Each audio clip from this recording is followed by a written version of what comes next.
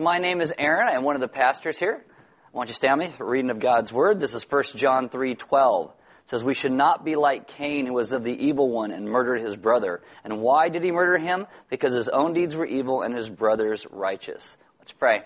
Father, today I ask that you would take and touch our hearts and our souls, and we would understand what you are calling us to in our lives.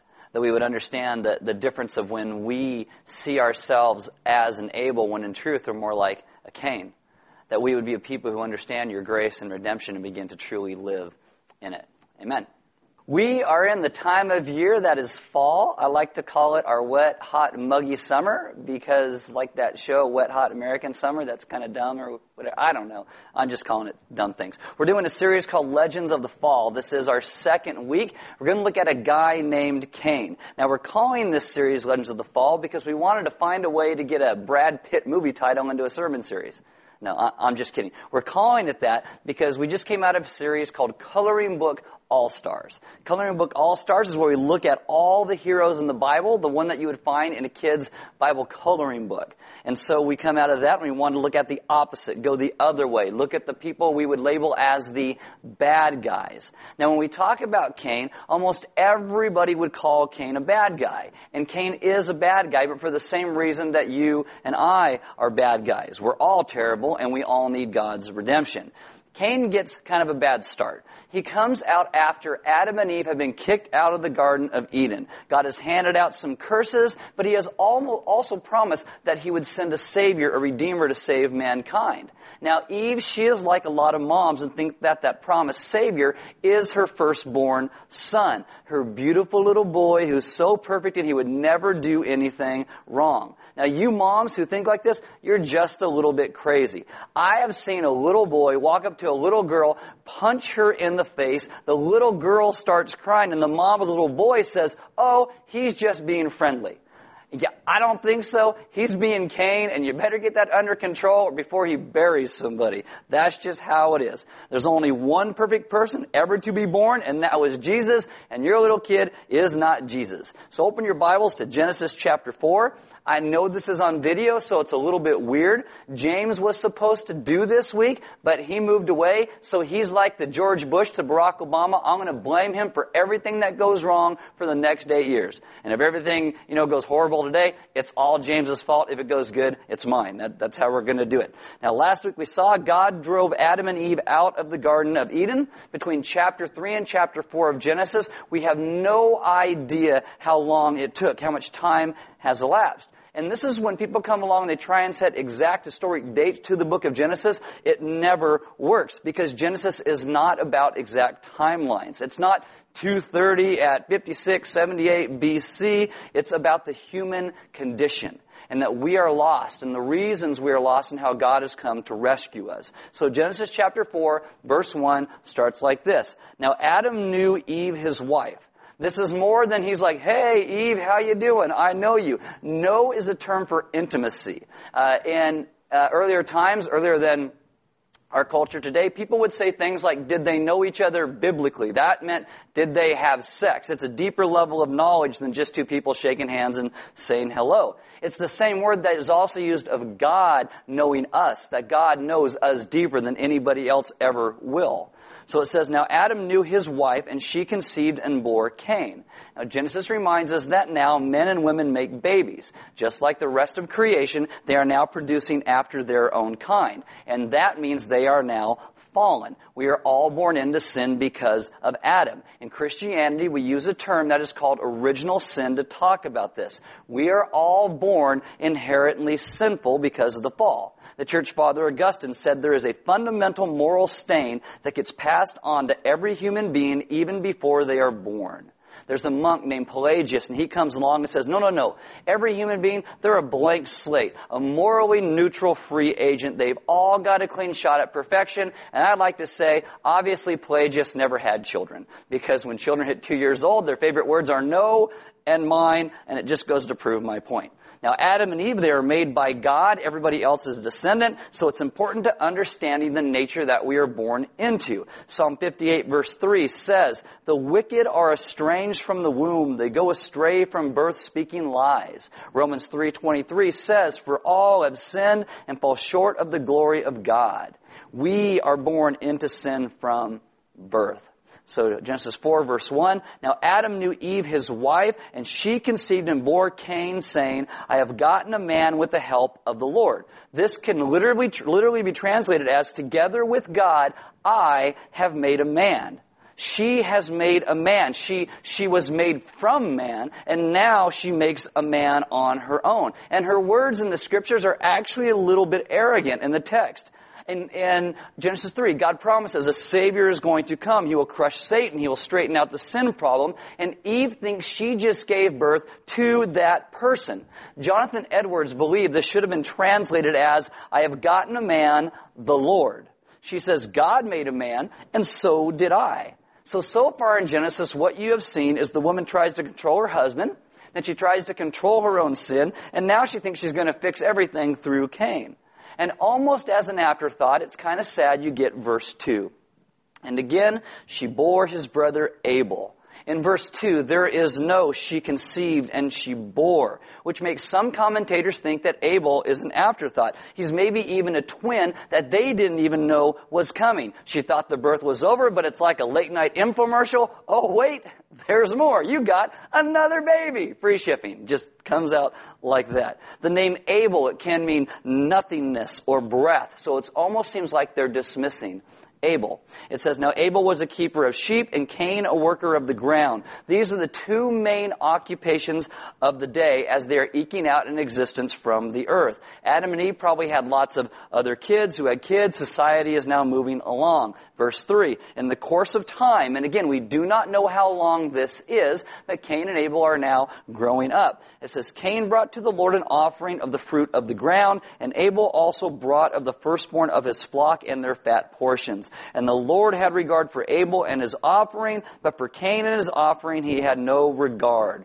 So in the fruits of their labor in their lives, Cain and Abel both see and experience God's blessing. They realize this, so they both bring an offering before God. Now this is before money, so a rancher's going to bring an animal, and a farmer's going to bring some produce. But Abel's is accepted, and Cain's is not.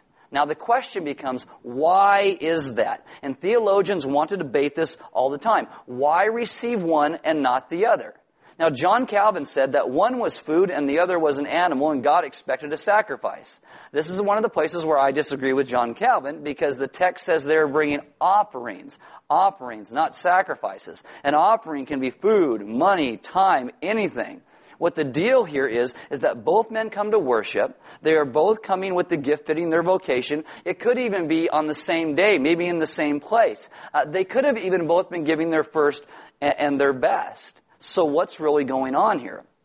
Now, back a year and a half, 2 years ago, when we actually went through the entire book of Genesis, I told you a lot of times we like to pick on Cain for being terrible. But I'll tell you, we many times are worse than Cain. You know, we come to worship God, and we don't bring anything at all. Hey, by the way, how is planting roots going for you? You keeping up with it? Are we doing okay? See, I'm on video. I can say that. And if you're growing in the room, I don't even know. But I'm just asking the question, throwing it out there. When we look at the scriptures, we usually assume we're the good guy. Whoever that is, that's us. So we look at Cain and Abel and we think, hey, I'm Abel, and that Cain is horrible. What Genesis wants you to see is whenever you see the bad guys over and over, that's us. That's who we are. The legends of the fall, this is all about who we are. I mean, we look at this and we think Cain's an ungodly man. But if you look at Cain, he went to church and he brought an offering. I mean, so often in churches today, we come in and we want to compare everything. Compare the music. Oh, it was too loud. It was too quiet. I didn't do the songs that I liked this week. The guitar solos were too long or too much. There weren't enough guitar solos. Or how about the preaching? Aaron talks too fast. It's even on video. Can't they slow the video down at least to make him talk a little bit slower? I don't like that. What's going on with that? The bathrooms, they're stinky and they're small. Yes, we know. Planting Roots, help us out. We will get you bigger bathrooms. The programs. I need more programs. The church needs to do more for me. Give me. And we judge if it meets our standards as if we are the ones who are God. And we think, what did I get out of it? Seriously, if we come with any other intention to a church gathering, any other intention than to meet with God, we are worse than Cain. We are worse than Cain. Cain came to give to God, not complain about what God had given. I mean, at least Cain went to church. At least he was probably on time, and at least he brought an offering. We seem to want to say to God all the time, these are my hands, and it's my body, and this is my eyes, and it's my money, and these are my friends, and my music, and my life, and we give God nothing. In a lot of ways, we are worse than Cain. So the question again comes to, why did God accept Abel's offering and not Cain's? Now, I think part of the answer is that we only see the outward, and God sees the heart. Jonathan Edwards believed that Cain and Abel can metaphorically represent the church. Like Abel is the true church and Cain is the hypocritical church. 1 John 3:12 says we should not be like Cain, who was of the evil one and murdered his brother. And why did he murder him? Because his own deeds were evil and his brother's righteous. What John says is Cain had jealousy in his heart. In Hebrews 11:4, it tells us that by faith Abel came and he had this offering that was better and more acceptable than Cain's. It indicates that Cain comes with no faith. When Cain comes, it's merely religion to him. He only did it because he was supposed to. Now, how many of you have ever come into a church service worried about what everyone else is going to think about you? You know, maybe you dress a certain way to impress people. Maybe you arguing with your significant other all the way down here and you walk in the door and you're all smiles like everything is great and you want nobody to know what's going on in your life. And you're always then comparing yourself to other people. Well, if I had their marriage or their spouse or their job or their house or their this and their that, that's Cain. See, Cain, his sin wasn't in his hands. His sin was in his heart. He is jealous of Abel. Cain comes, but his heart isn't open to what God is going to do. This is the beginnings of Judaism right here. And it's telling you the act of worship must be informed by a genuine attitude of the heart.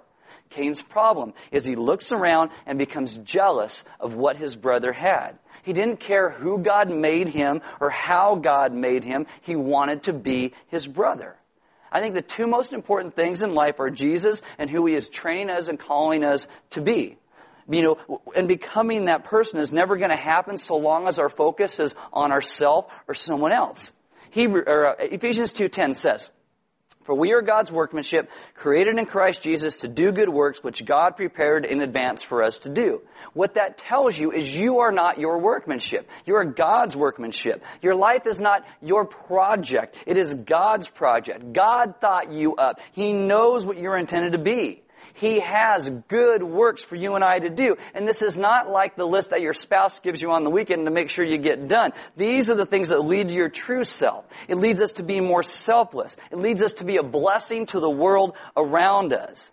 And when your life is over, God's not going to look at you and say, "Oh, why weren't you a better Moses or a better Mike Harmon or a better Aaron or a better Abel?" God's going to say, "I just wanted you to be you, who I made you to be." If you're simply you, you no longer need to convince people you're trying to be anything but you. And pretending, it is really hard work to do. It's why most people feel drained after a job interview or they feel drained after a first date. I mean, it's why when guys show up for a first date, they bring chocolate and flowers because it's part of their disguise so no one recognizes who they really are. I mean, God is someone you never need to pretend in front of. And I'll tell you, Jesus loves genuine brokenness more than pretend spirituality any day. And if you compare yourself to others, it's going to kill your growth and your worship. Cain worships, but it's out of duty. And not that the word duty is bad. Sometimes worship entails duty. But it's not all that it is. Abel knows real intimacy with God. Cain is jealous. At the end of verse 5, Cain sees this, and the text says, "So Cain was very angry, and his face fell." Now, the word angry there, it means distressed or despondent. It means this idea of depression. Cain is starting to throw a pity party. "Oh, woe is me. I'll never be as good as Abel. God's always going to like Abel more. Sad day for me." And before this gets out of hand, God goes and He seeks out Cain. Just like He goes to seek out Adam when Adam sins after the fall. He is seeking out Cain before Cain does something he's going to regret. God is always seeking His children. Verse 6, the Lord said to Cain, "Why are you angry and why is your face fallen?" I mean, God's like, "Cain, it's on your face. I can see it. If you do well, will you not be accepted? And this is not God making a works-based religion. But sometimes we do need to decide if we're going to do what's right even when we don't want to. God is telling Cain, you have a choice. You know right from wrong, and you know what you were made for. He says, and if you do not do well, sin is crouching at the door. Its desire is for you, but you must rule over it. Literally, its urge is for you. You must master your sin. So what happens? Verse 8. Cain spoke to Abel, his brother. He says, hey, Abel, let's go hang out in the field. Now, Abel is the younger brother. Cain's the older one. And whenever the older brother says, hey, you want to go hang out? Younger brothers are like, sweet, my older brother wants to hang out with me. Woo, let's go hang out. So they go out in the field. It's a whole lot of fun. And when they were in the field, Cain rose up against his brother Abel and killed him. It's one of the saddest things you ever see in the Scripture. Cain is so jealous of Abel, he gets rid of him. This is like Snow White. Mirror, mirror on the wall, who's the fairest one of all? And the mirror no longer says, you are queen. It says, Snow White. What's the queen's response? Well, I'll kill Snow White, and then I'll be the only one left again, and I will be the fairest one in the land. This is just like us. We look down on people around us by mocking them or making fun of them or gossiping about them. This is why bullies are always weak. It's always trying to destroy somebody else so that we ourselves can look better. Next time this happens and you and your friends are out and you notice one of your friends doing it or you doing it, someone needs to look at somebody else and say, hey, way to go, Cain. Way to go.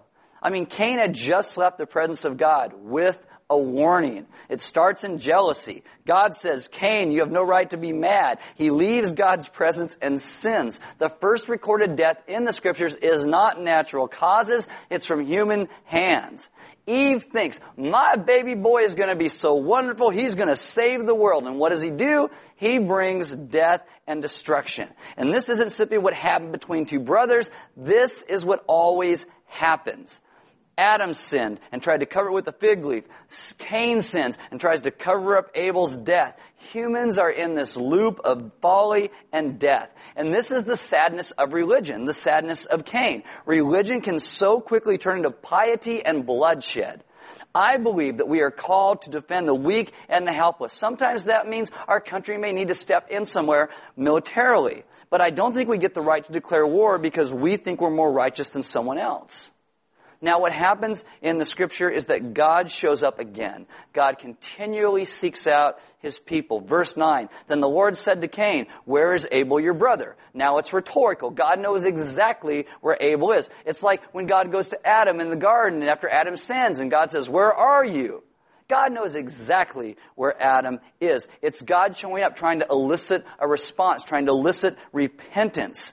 Cain doesn't seek God, but God is seeking Cain. What does Cain do? Cain lies. He said, I do not know. Am I my brother's keeper?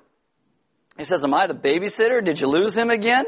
This is like when we get confronted with our sin. We lie, we deny, we throw it in the face of someone trying to help and saying that they're the mean one and they're being judgmental when all they're trying to do is help us to understand the sin in our own life.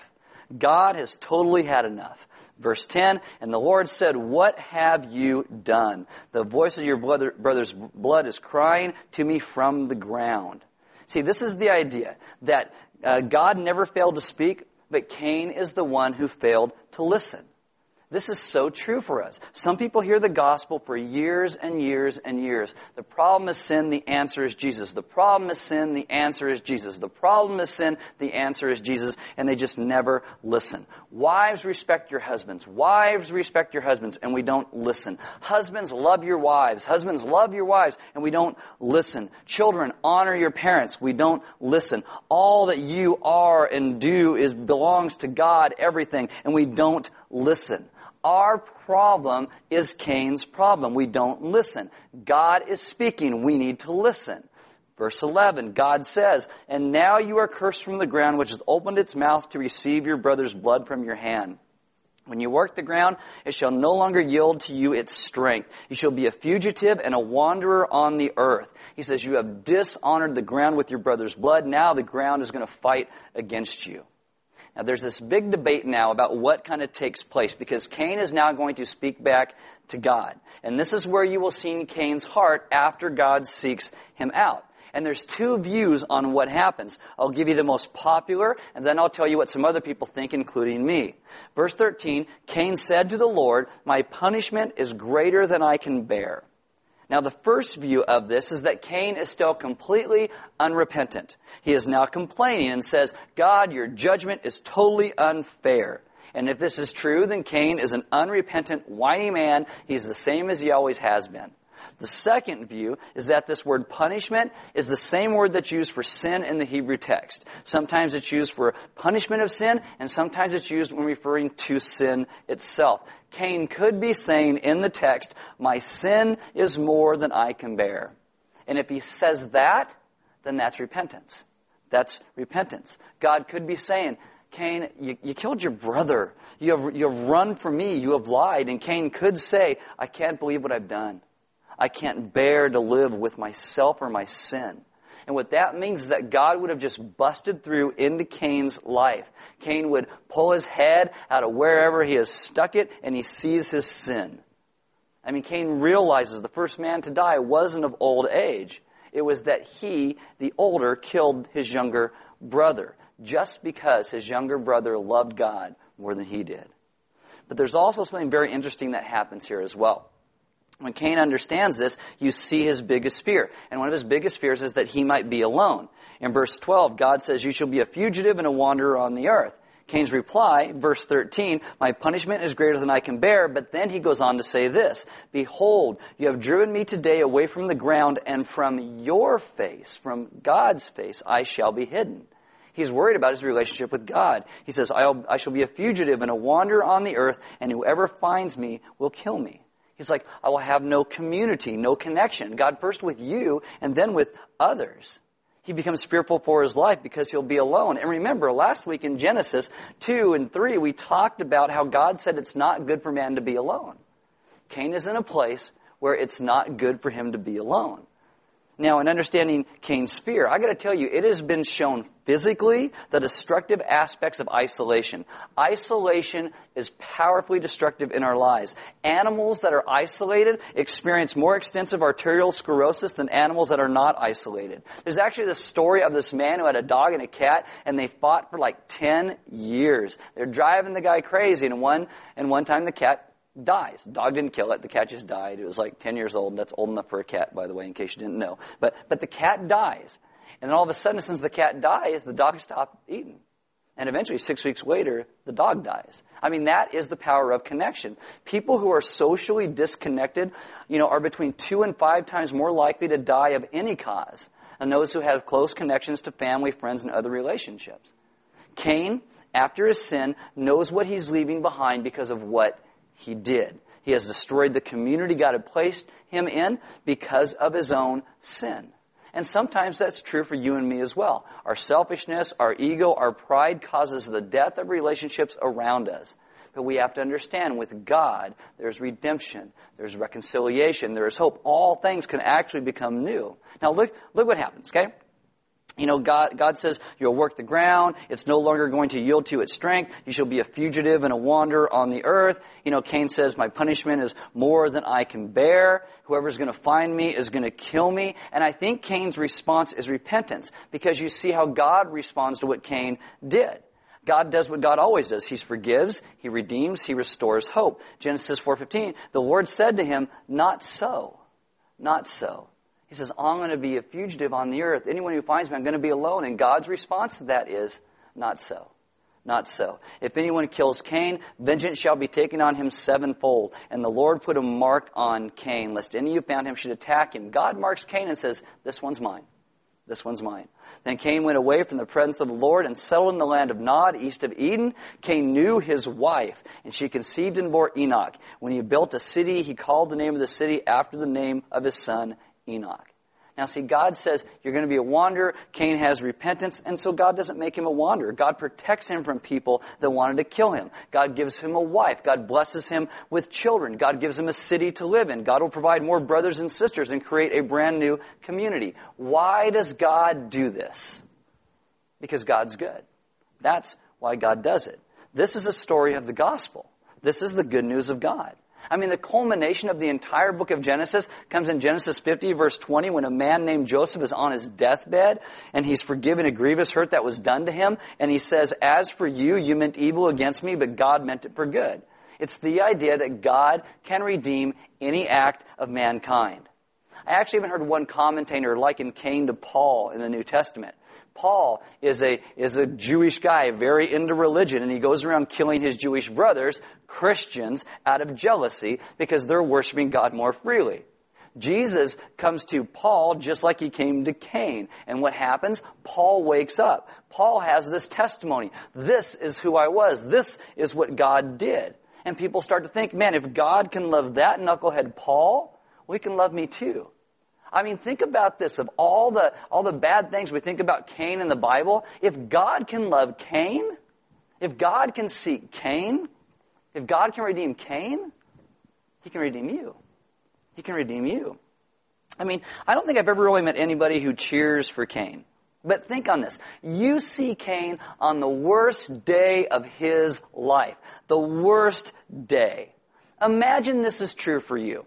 What if nobody ever knew who you were except for maybe what you did on your worst day?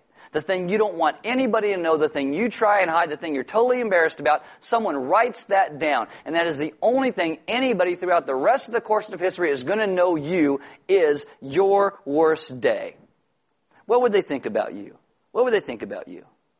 See, the only thing we know about Cain's childhood is that his mother thought he was the Savior, like a lot of moms do today. But we don't know his whole childhood. We don't know his humor. We don't know his athletic ability. We don't know how he loved his wife. All we know is that he was jealous and murdered his brother. I mean, the Bible is the most honest book ever written. And how we know it's from God. Because no man is going to let this stuff out. The Scriptures are constantly highlighting people's worst day. Why? So we can identify. That's why. I mean, Cain says, I'm going to be a fugitive and a wanderer on the earth. Whoever finds me is going to kill me. Cain realizes what he really deserves. He deserves death. He deserves death. I mean, what if God did this today? What if we got what we really deserved? I mean, what if you come to church service like, I don't like this music. And so, boom, God goes, fine, I'll just take away your hearing. Now you're deaf. I mean, you'd be like, whoa, let's not go that far. You never read your Bible. I'll just take your Bible away and give it to somebody else who'll read it. Whoa, not so fast. I mean, Cain sobered up because he saw what his life was like without God. You know, he is no one without Jesus. I mean, the gospel is knowing that God is a good God and we are a bad people. God is not the God Cain wanted. The God Cain wanted is the one that was just like, okay, whatever, Cain, kill your brother, be fine. But God is the God that Cain needed. It's why so many religions today try and make God look like us. It's all that we want. But I will tell you, God is not like us. God is free. He is not the one we make. He is not the one we dream up. Sometimes God is not even the God we hope for or want. But God is good. And He is the only God. And He is the God that we need. I will tell you, it is a good thing that Cain got the real God. It is a good thing that you and I get the real God and not the one we're always trying to dream up. Because God said, Cain, you belong to me. God says to you, you belong to me. Was Cain good? No, not at all. Was God good? Yes, God is good. God offers mercy because God's redemption is the point. This is the point of Cain. It shows us the gospel. Our sin had buried us. But God does not leave us in that state. God sends His Son Jesus to come, live, die, rise from the dead, to take away our sin, and to bring us to a new relationship again. I mean, God says to Cain, what have you done? Cain's response is, my sin is more than I can bear. When is the last time you allowed God to dig deep into the recesses of your heart and your soul, and you realize what He has saved you from? When is the last time you begin to live in that hope, in that grace of what He saved you from? Because this is why Jesus came and died and rose from the grave. Because Cain spoke the truth. Our sin is more than we could ever bear. But this is why God is good. He does not leave us buried in our sin. He provides a way out. I mean, right after Adam and Eve sin and fall, what does God do? Jesus comes walking in the garden in the cool of the day. He hands out some judgments about what happened, but he also promises himself to come and rescue and redeem these lost and fallen people. This is what God does. This is why we talk about communion every single week. Communion is where you break that cracker like Christ's body is broken for us. You dip it in the wine or the grape juice like Christ's blood was shed for you and me to wash away our sin. All the things that we should have been buried for are the things that he died and rose for. He promised himself to save us, and he comes and he saves us. He is good. He is amazing. He is better than we can ever imagine. And I think once we begin to understand that we are a lot like Cain, I think we understand the grace and the mercy that God gives us even better. The band's going to come up. And as they do, we invite you to take communion. There'll be some deacons and elders in the back. And if you need prayer, maybe you're in a spot today in your life where you just think you've got it all together and you're wonderful and everybody else is horrible. Well, you're Cain. You're Cain.